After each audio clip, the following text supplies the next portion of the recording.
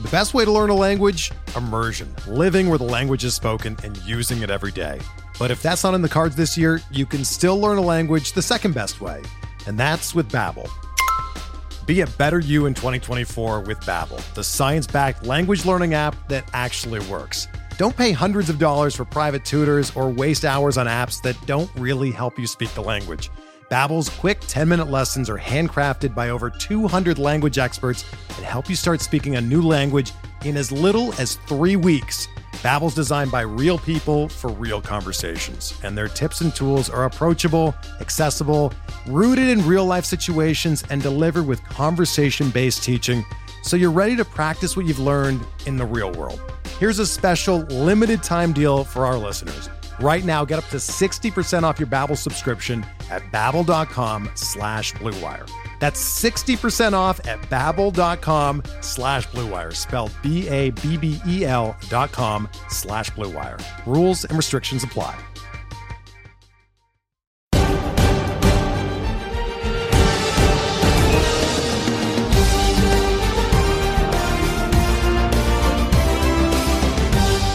Welcome to Hacks and Jacks, a fantasy baseball podcast, our off-season edition. I'm Joe Galena, and as always, I'm joined by my buddy Scott Chu. You can follow him on Twitter at IfTheChewFits.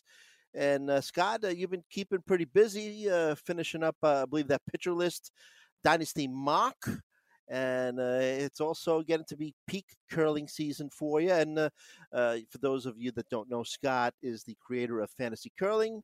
And Scott, you also took part in a favorite fruits draft, I see. Oh yeah, I got all kinds of drafts. I've got a real baseball one with the On the Wire podcast, which you should check out with Adam and Kevin. But it's it's a lot of drafts. The fruit draft is fun. We had an argument about apples. I couldn't believe it. The people tried to argue that a Red Delicious is better than a Honeycrisp. It was outrageous. People are passionate about their fruits. They are. I mean, they have to be doing it for the ratios. I just don't see how a reasonable person feels that way. So yeah, I mean, it's been a lot of fun. This is the time. I mean, why worry about the lingering, shadow of no baseball potentially for a long time when I can just draft things, literally anything. Right. Yeah. It could be cereals. It could be favorite TV shows. I got dragged into an Amazing Race, that TV show, a draft where we had to pick 3 team members. I've never seen The Amazing Race, but a buddy of mine asked me to jump in and gave me the cast listing, so I took part in that. Yeah, we're drafters. We love fantasy. We love to draft. But this On the Wire podcast draft, is that a real draft, like you said, or is it a mock? Yeah, no, that's a real draft. They've got they've got some listener leagues. I jumped in one of them over at NFBC, 12 teams. Otherwise, normal like NFBC format, weekly, roto, 5x5. I mean, I think it'll be a lot of fun. But it's my first, I think, real draft where the roster's gonna count after I'm done. So it's been a trip. Early drafting is always interesting because it might not ever be possible again to wind up with Mookie Betts, Ronald Acuna, Jacob deGrom, and Zach Wheeler all on the same team. You didn't do that, right?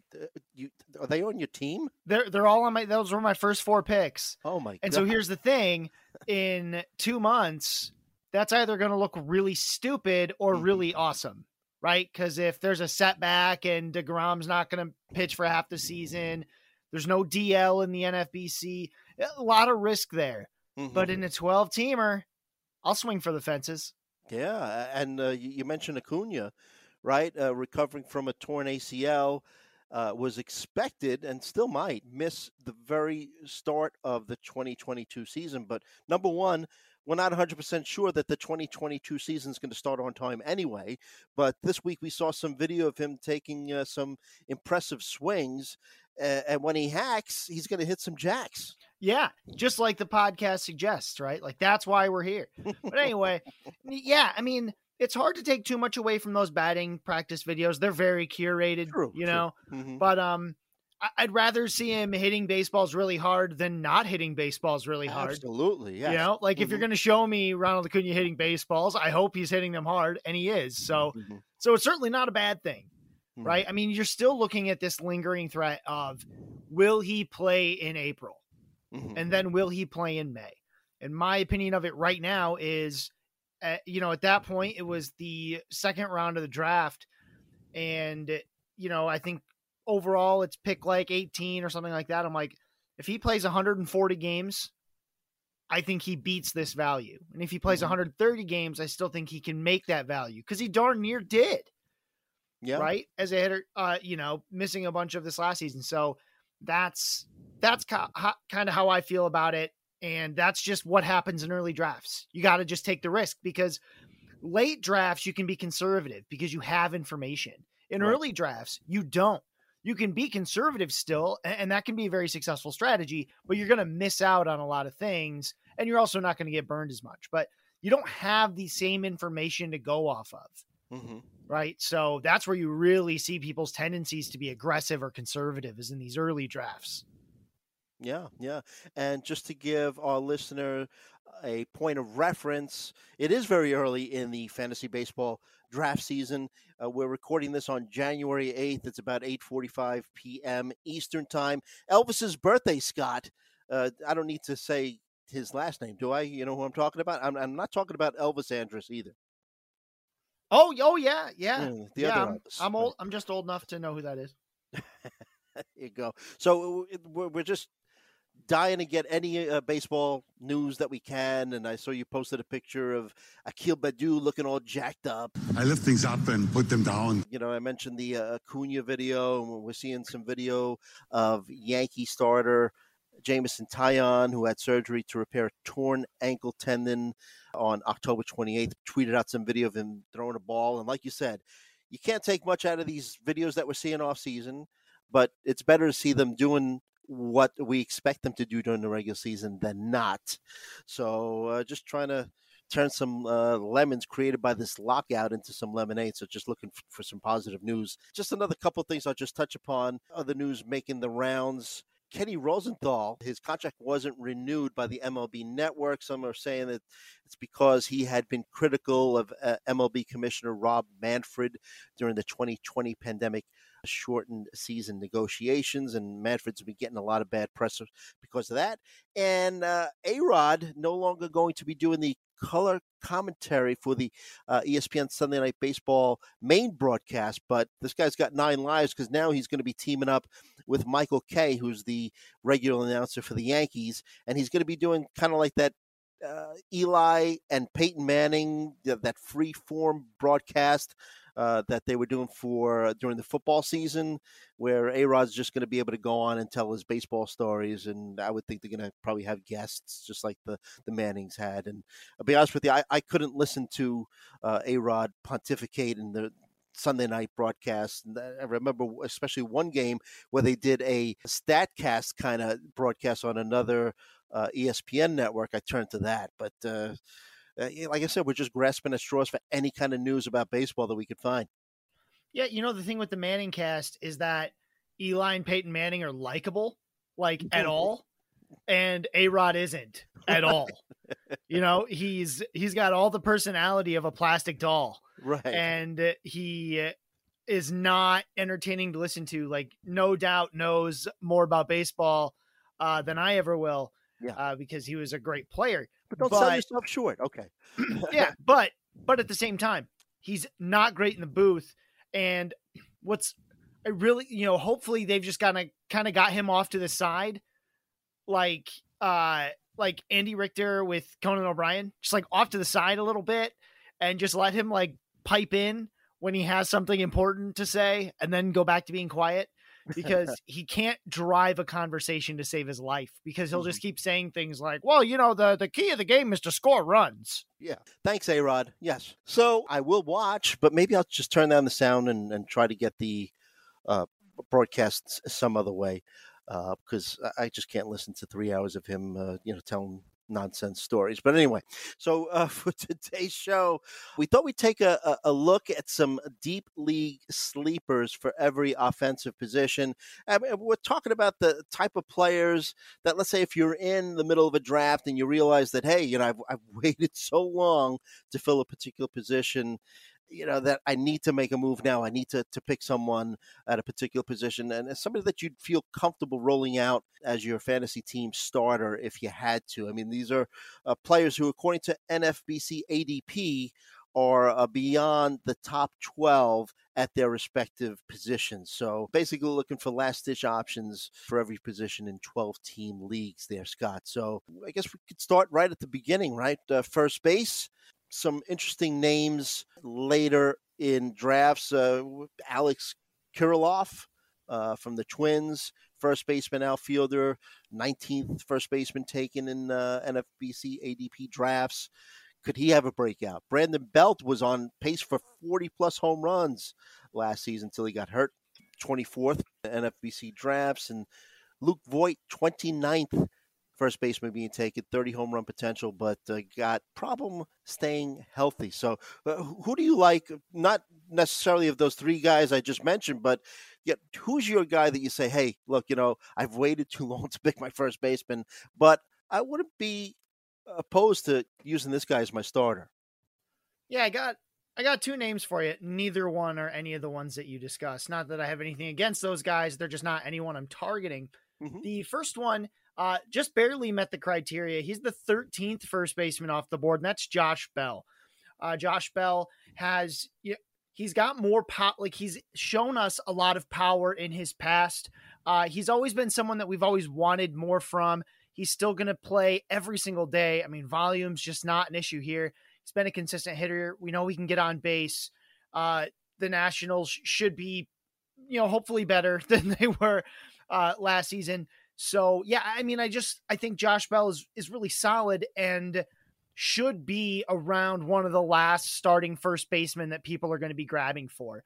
Now, if he's no longer available, a guy who should be available even later than that, he's going off the board as the 20th first baseman. That's Trey Mancini. Now, I don't love it as a starter in like the Yahoo style league where there's no corner infield. He's probably better served as a corner infield, but we just saw Trey Mancini come back for his first season post-cancer. It wasn't exactly what we hoped for. He only hit .255. He had 21 home runs. The plate discipline was just fine, though, and I do think he can just find more power and at least turn back into the 2017, 2018 version of himself, which was like a 25 home run hitter, even if he can't get back to the 35 home run hitting guy he was in 2019. So I like that there could be some consistency there. I do think he'll play plenty. The nice thing with first base is there are a couple options towards the end. The last tier of guys that you might be comfortable rolling out is actually deeper than 12, because there'll still be Riz Hoskins there. You can still be looking at Joey Votto. As a last ditch, usually better as a corner infield guy. Yuli Gurriel is probably going to do something. It's all out there. So, that's probably how I'd feel about first base. But yeah, those are the two that I'm probably targeting the most if I didn't grab one of the earlier ones. Josh Bell, 13th first baseman off the board. Like you mentioned, Steamer has him at 260, 31 home runs, and 98 RBI. So I agree with you there. And you also mentioned later on Rhys Hoskins, 15th first baseman off the board, was on his way to a 40 home run season. Unfortunately, season cut short, had season-ending core surgery. Batting average, a bit of a challenge, but a lot of power and great in OBP leagues, 360 career OBP. So, but some good choices there on your part there, Scott. And we could just move on to second base. And, hey, I'll just throw out a couple of names. Then I want to hear who you're targeting later in drafts. Hey, DJ LeMahieu, 13th second baseman, right? Disappointing season, which ended prematurely due to core surgery to repair a hernia. This guy's a career 300 hitter, and it seems like most projection models have his batting average like in the mid-280s. I think that's too low, mid-290s more like it. Upward of 20 home runs, maybe like the power that we saw in the 2020 season and even the 2019 season might have been a little overstated. But, I should mention DJ LeMahieu, eligible first, second, and third. Ty France, first base, second base eligible. Another guy at hitting his age 27 season. Steamers projecting him to hit 23 home runs. And your guy from the Tigers, I have to mention the Tiger for you. They're great. Jonathan Schoop, first base, second base eligible. Plays every day. 20 home runs at least is a given, and he doesn't kill your batting average.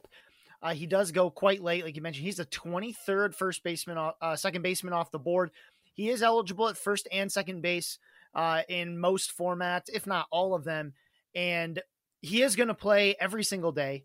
He should be able to retain that first and second base eligibility long term. Not that you're probably that worried about him in dynasty leagues, but like you said, there's power here. He's shown us 30 home run power before. There should be at least 23 to 25 home runs.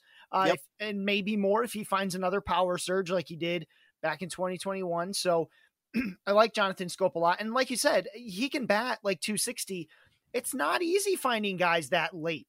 You know, I mean, we're talking about overall, this is after pick 200. I mean, just after pick 200 for ADP, it's 204. It's hard to find guys who can hit 30 home runs and not also hit 220, right? So, I mean, I think that's what makes him really valuable. Obviously, you know, you picked, I think, what's the easiest one, and that's DJ LeMahieu. It's one of these things where we might be oversimplifying it, but you're talking about, hey, guy struggled, didn't do what he usually did. Why not? Oh, core surgery and a hernia.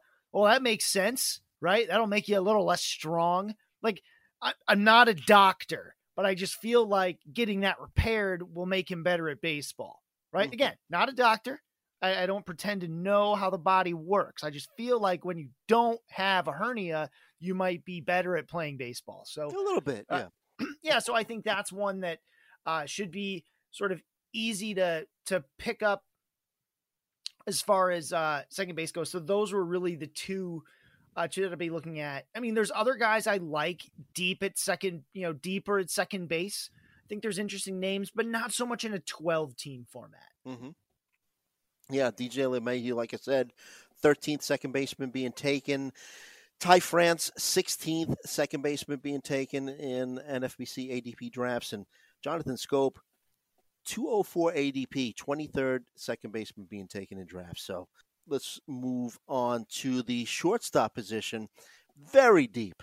I mean, you know, how deep is it? Well, I mean, the 12th second baseman being taken is Corey Seager, 13th Jorge Polanco, 14th Bobby Witt Jr., and you just got to be willing to trust him, right?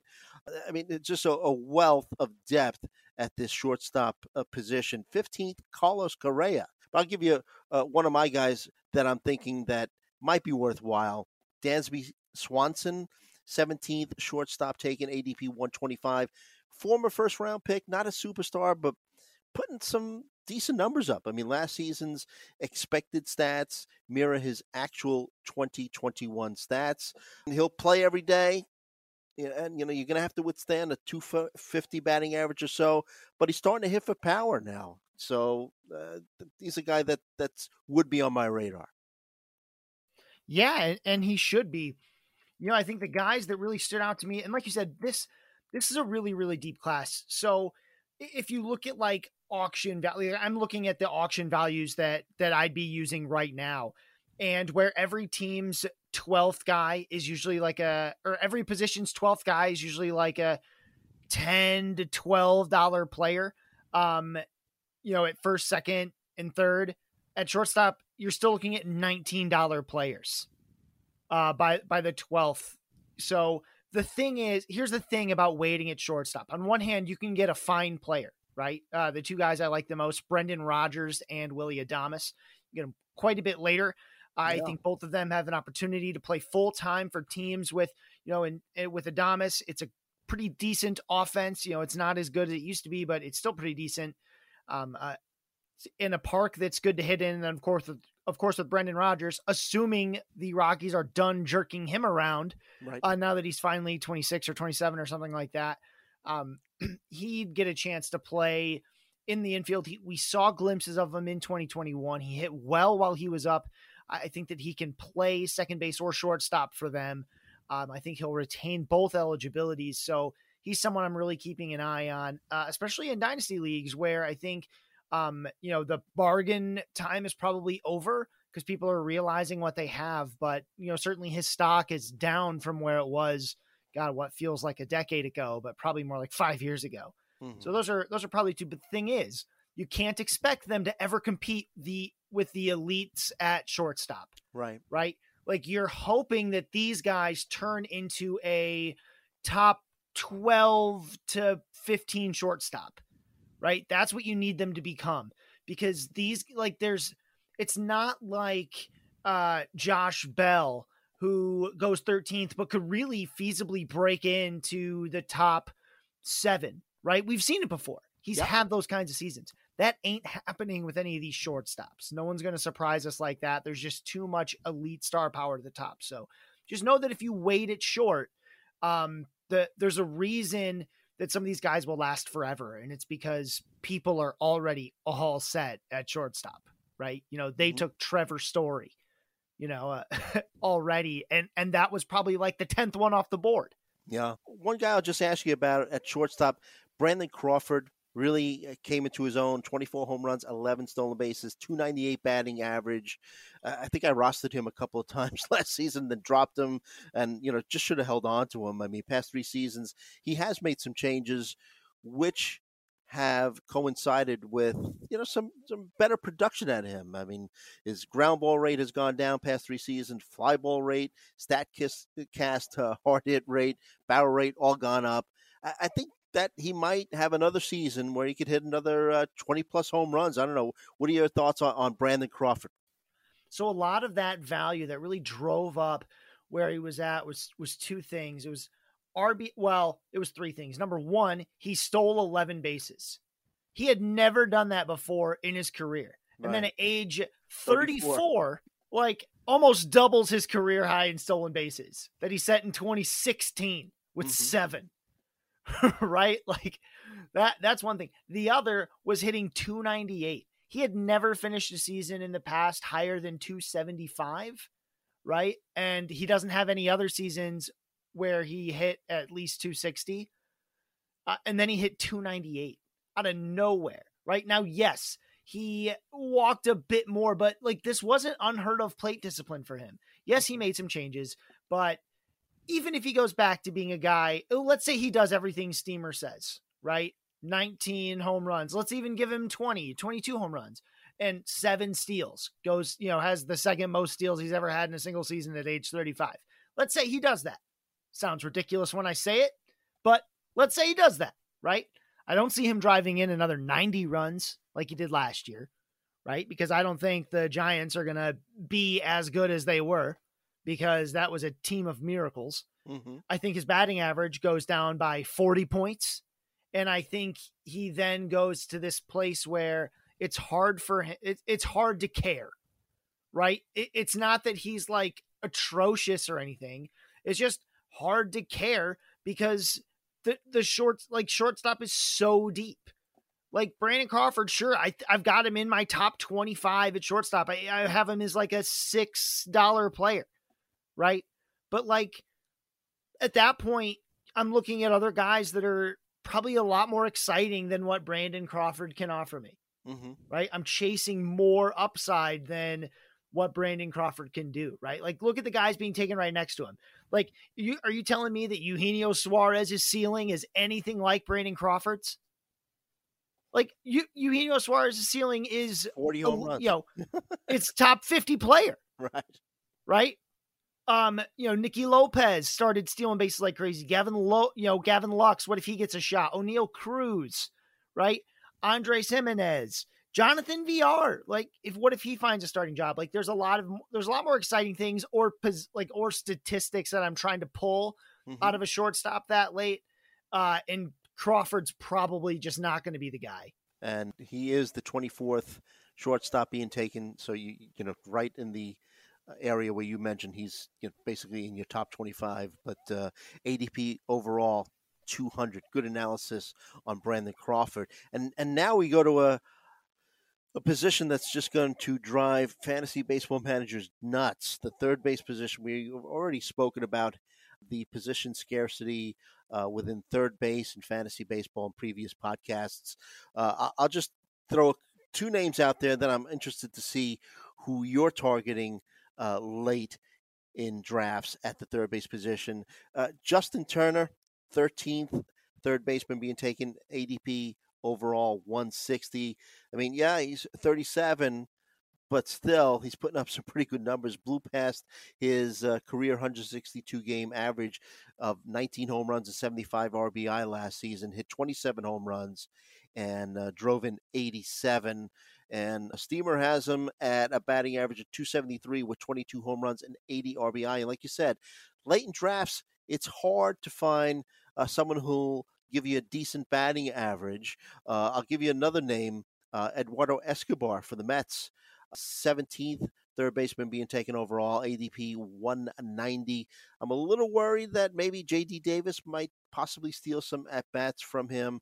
Universal DH would help. But Escobar averaging just about 27 home runs over his last 4 full seasons. Yeah, not a huge Escobar fan, but I do have some guys I like at third base. Like you mentioned, this is going to be a really tough position. It's going to be like the haves and the have-nots, right?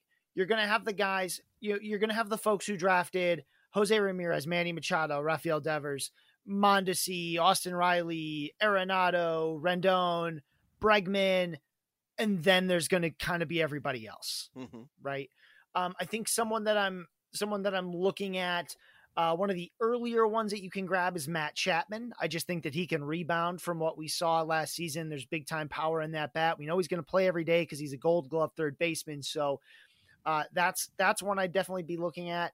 And then a guy who I already kind of teased a little earlier, he's the 18th third baseman off the board. He's also eligible at shortstop, Eugenio Suarez.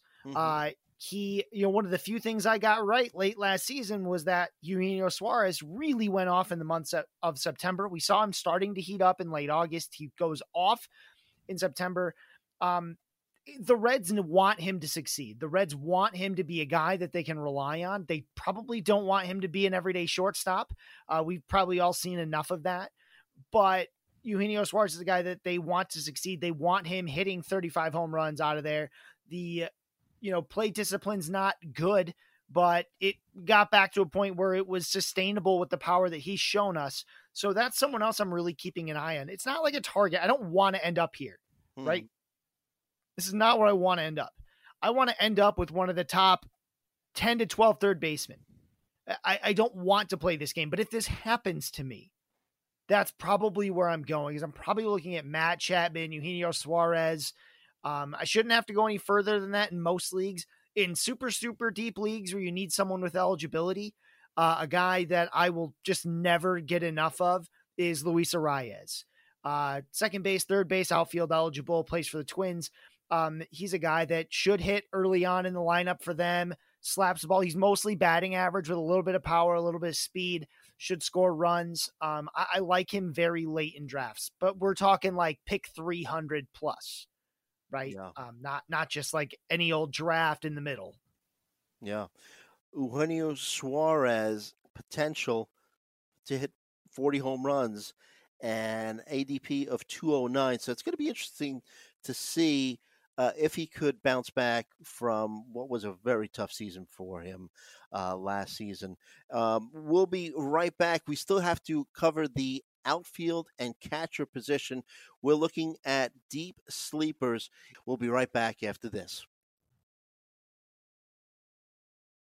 Hey, Alex Fast here, and thanks for listening to this podcast on the Pitcher List Podcast Network. If you're a fan, consider supporting all of us by getting a PL Plus subscription, where you're going to get an ad-free website and get access to our Discord, where you can talk to all of our podcast hosts and staff. Plus, you can hang out with our incredible Pitcher List community. It's basically a baseball sanctuary year-round for as low as $8 a month. You can sign up at pitcherlist.com/plus, and you're going to get your first month free with promo code Podcast. Also, don't forget to check out everything else we do as well, from YouTube videos, live streams, newsletters, off-season articles, TikToks, breakdowns, over 15 baseball podcasts on our network. We can't stop talking about baseball even during the off-season. So sign up for PL Plus today at PitcherList.com/plus and use promo code podcast to get your first month free. All right. Thanks for listening. Let's get back to the show.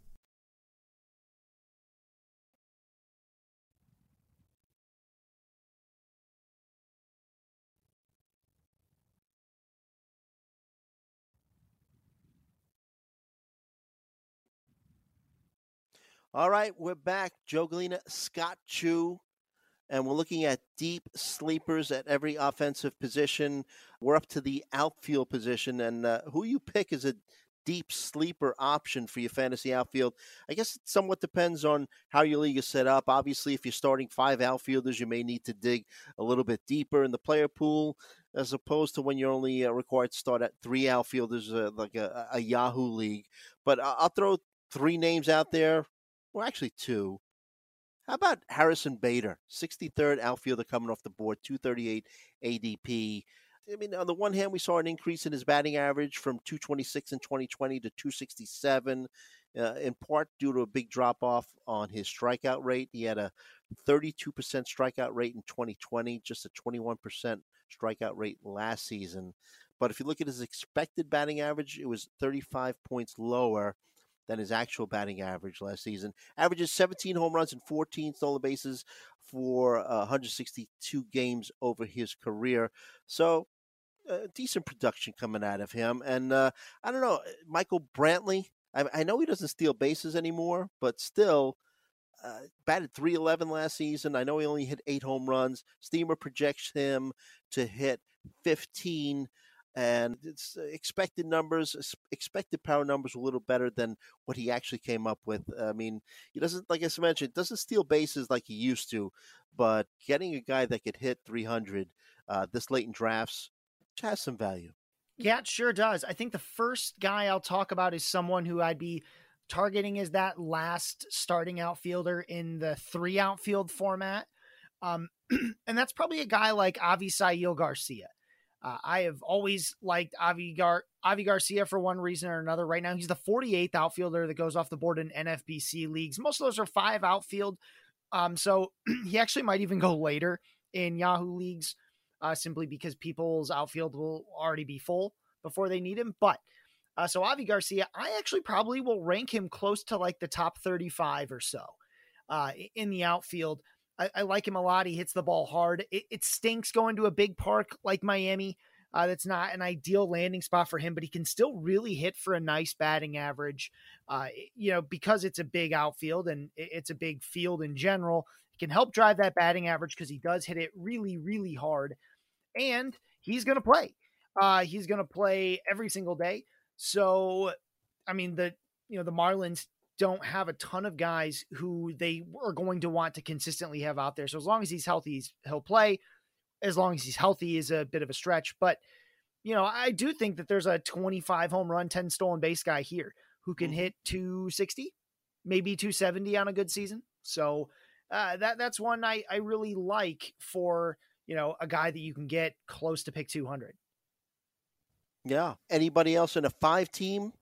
In a league where you start 5 outfielders, you think that Randal Grichuk has any value? I mean, had a pretty good season filling in for George Springer for a lot of the season. Batting average was still an issue. Hit a lot of home runs. I mean, Roster Resource has Teoscar Hernandez as the everyday DH and Grichuk playing every day in the outfield. I don't know. What do you think about Grichuk's options for this year? 90th outfielder coming off the board, 364 ADP. I mean, Grichuk's a guy who is going to go on these nice hot little runs. I think last season it was early on. He goes on he went on a hot run. And then his weakness to right-handed pitching got exposed again. It comes up every season. And he slumped for a while. They platooned him for a while. And that happens to Randal Grichuk every year, especially with a team like the Blue Jays, who aren't just trying to get through the season. They're not just trying to find at bats. They're trying to win now. Right. So Grichuk is probably towards the end of his usefulness for the Blue Jays as a full-time player.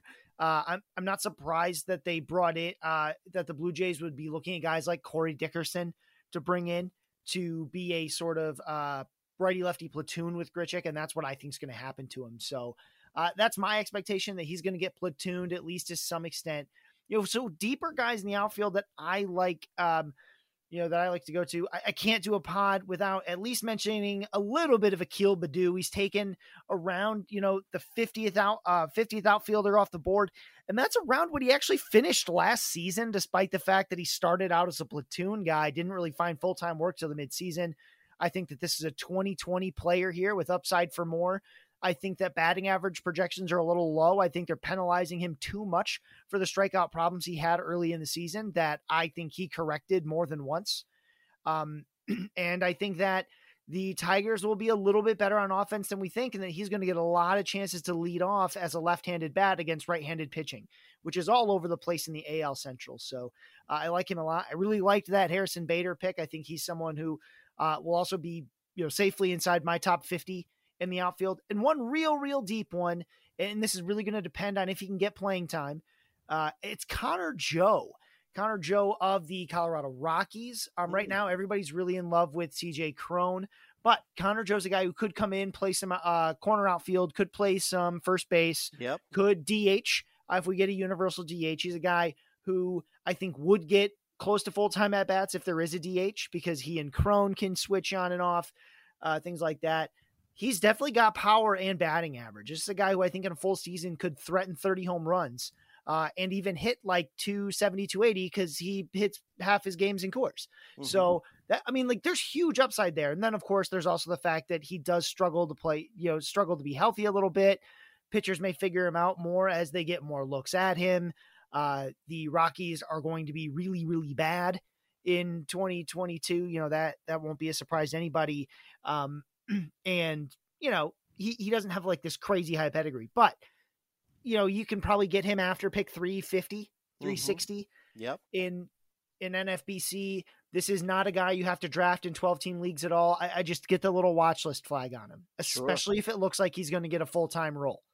If that gets announced, if we know he's going to be in the lineup full-time, he'll probably hit right in the middle of that Rockies lineup. And again, while it's not a good team, it's plenty of at-bats, plenty of chances to get RBI for a guy who has power and can hit for average. It's going to be one of those CJ Cron-like situations where it's not necessarily an outstanding player, but it's an outstanding situation.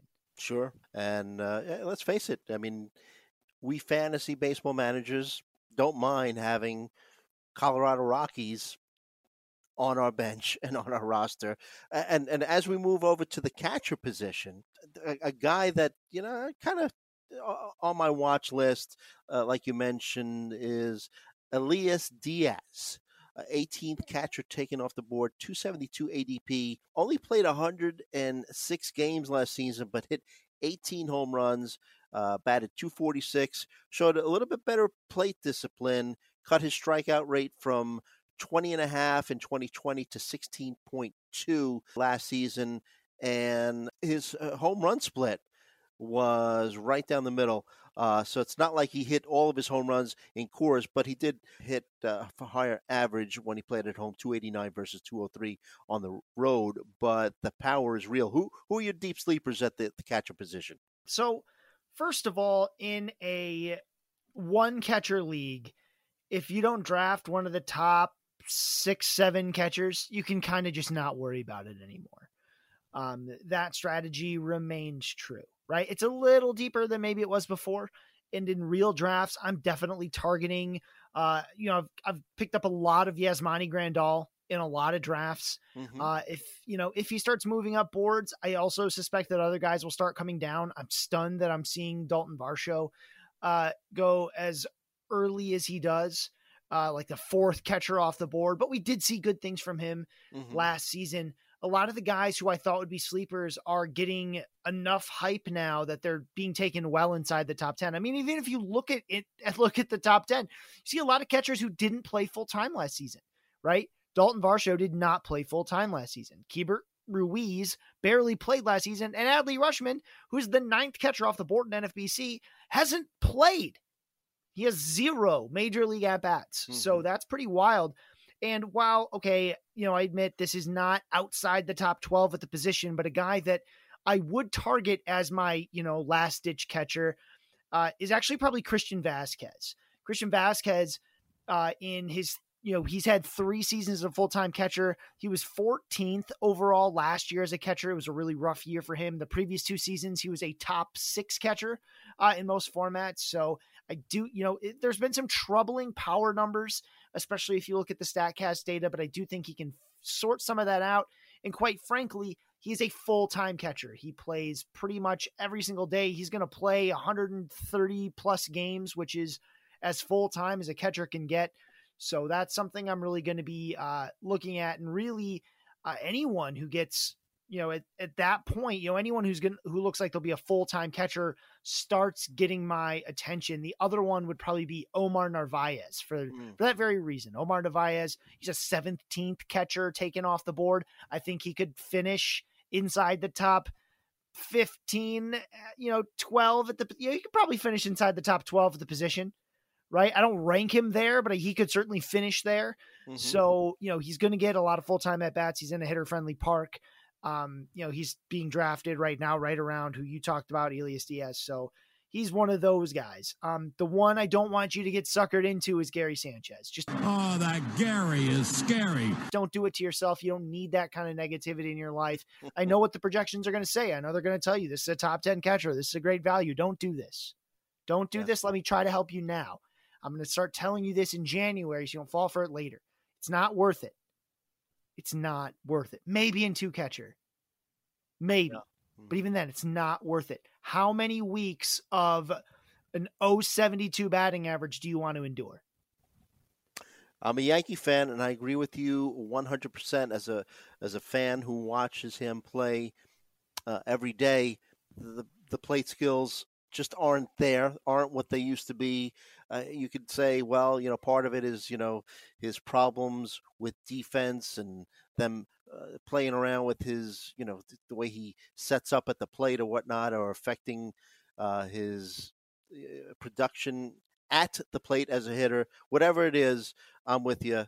I don't think he deserves to be on your fantasy team. There might be a period where he might just go off for 3 weeks, but like Scott said, I don't think it's worth it. So he's a streamer that a lot of people will roster full time. Yeah, he's one. I mean, you see this a lot with pitching, right? A guy who should be a streamer that people roster full time. Gary Sanchez is the epitome of a catcher who should be a streamer that people will roster full time. Yep. Don't be that person. Right. I won't. I can tell you I won't. But as we close things out there, Scott, we had talked last week about your Dynasty mock draft. Is that still going on? The Pitcher List Dynasty mock? We just wrapped it up. Awesome. Okay. Any takeaways just in general? I mean, you don't have to go too deep, but any takeaways, anything that surprised you, or any trends that you saw?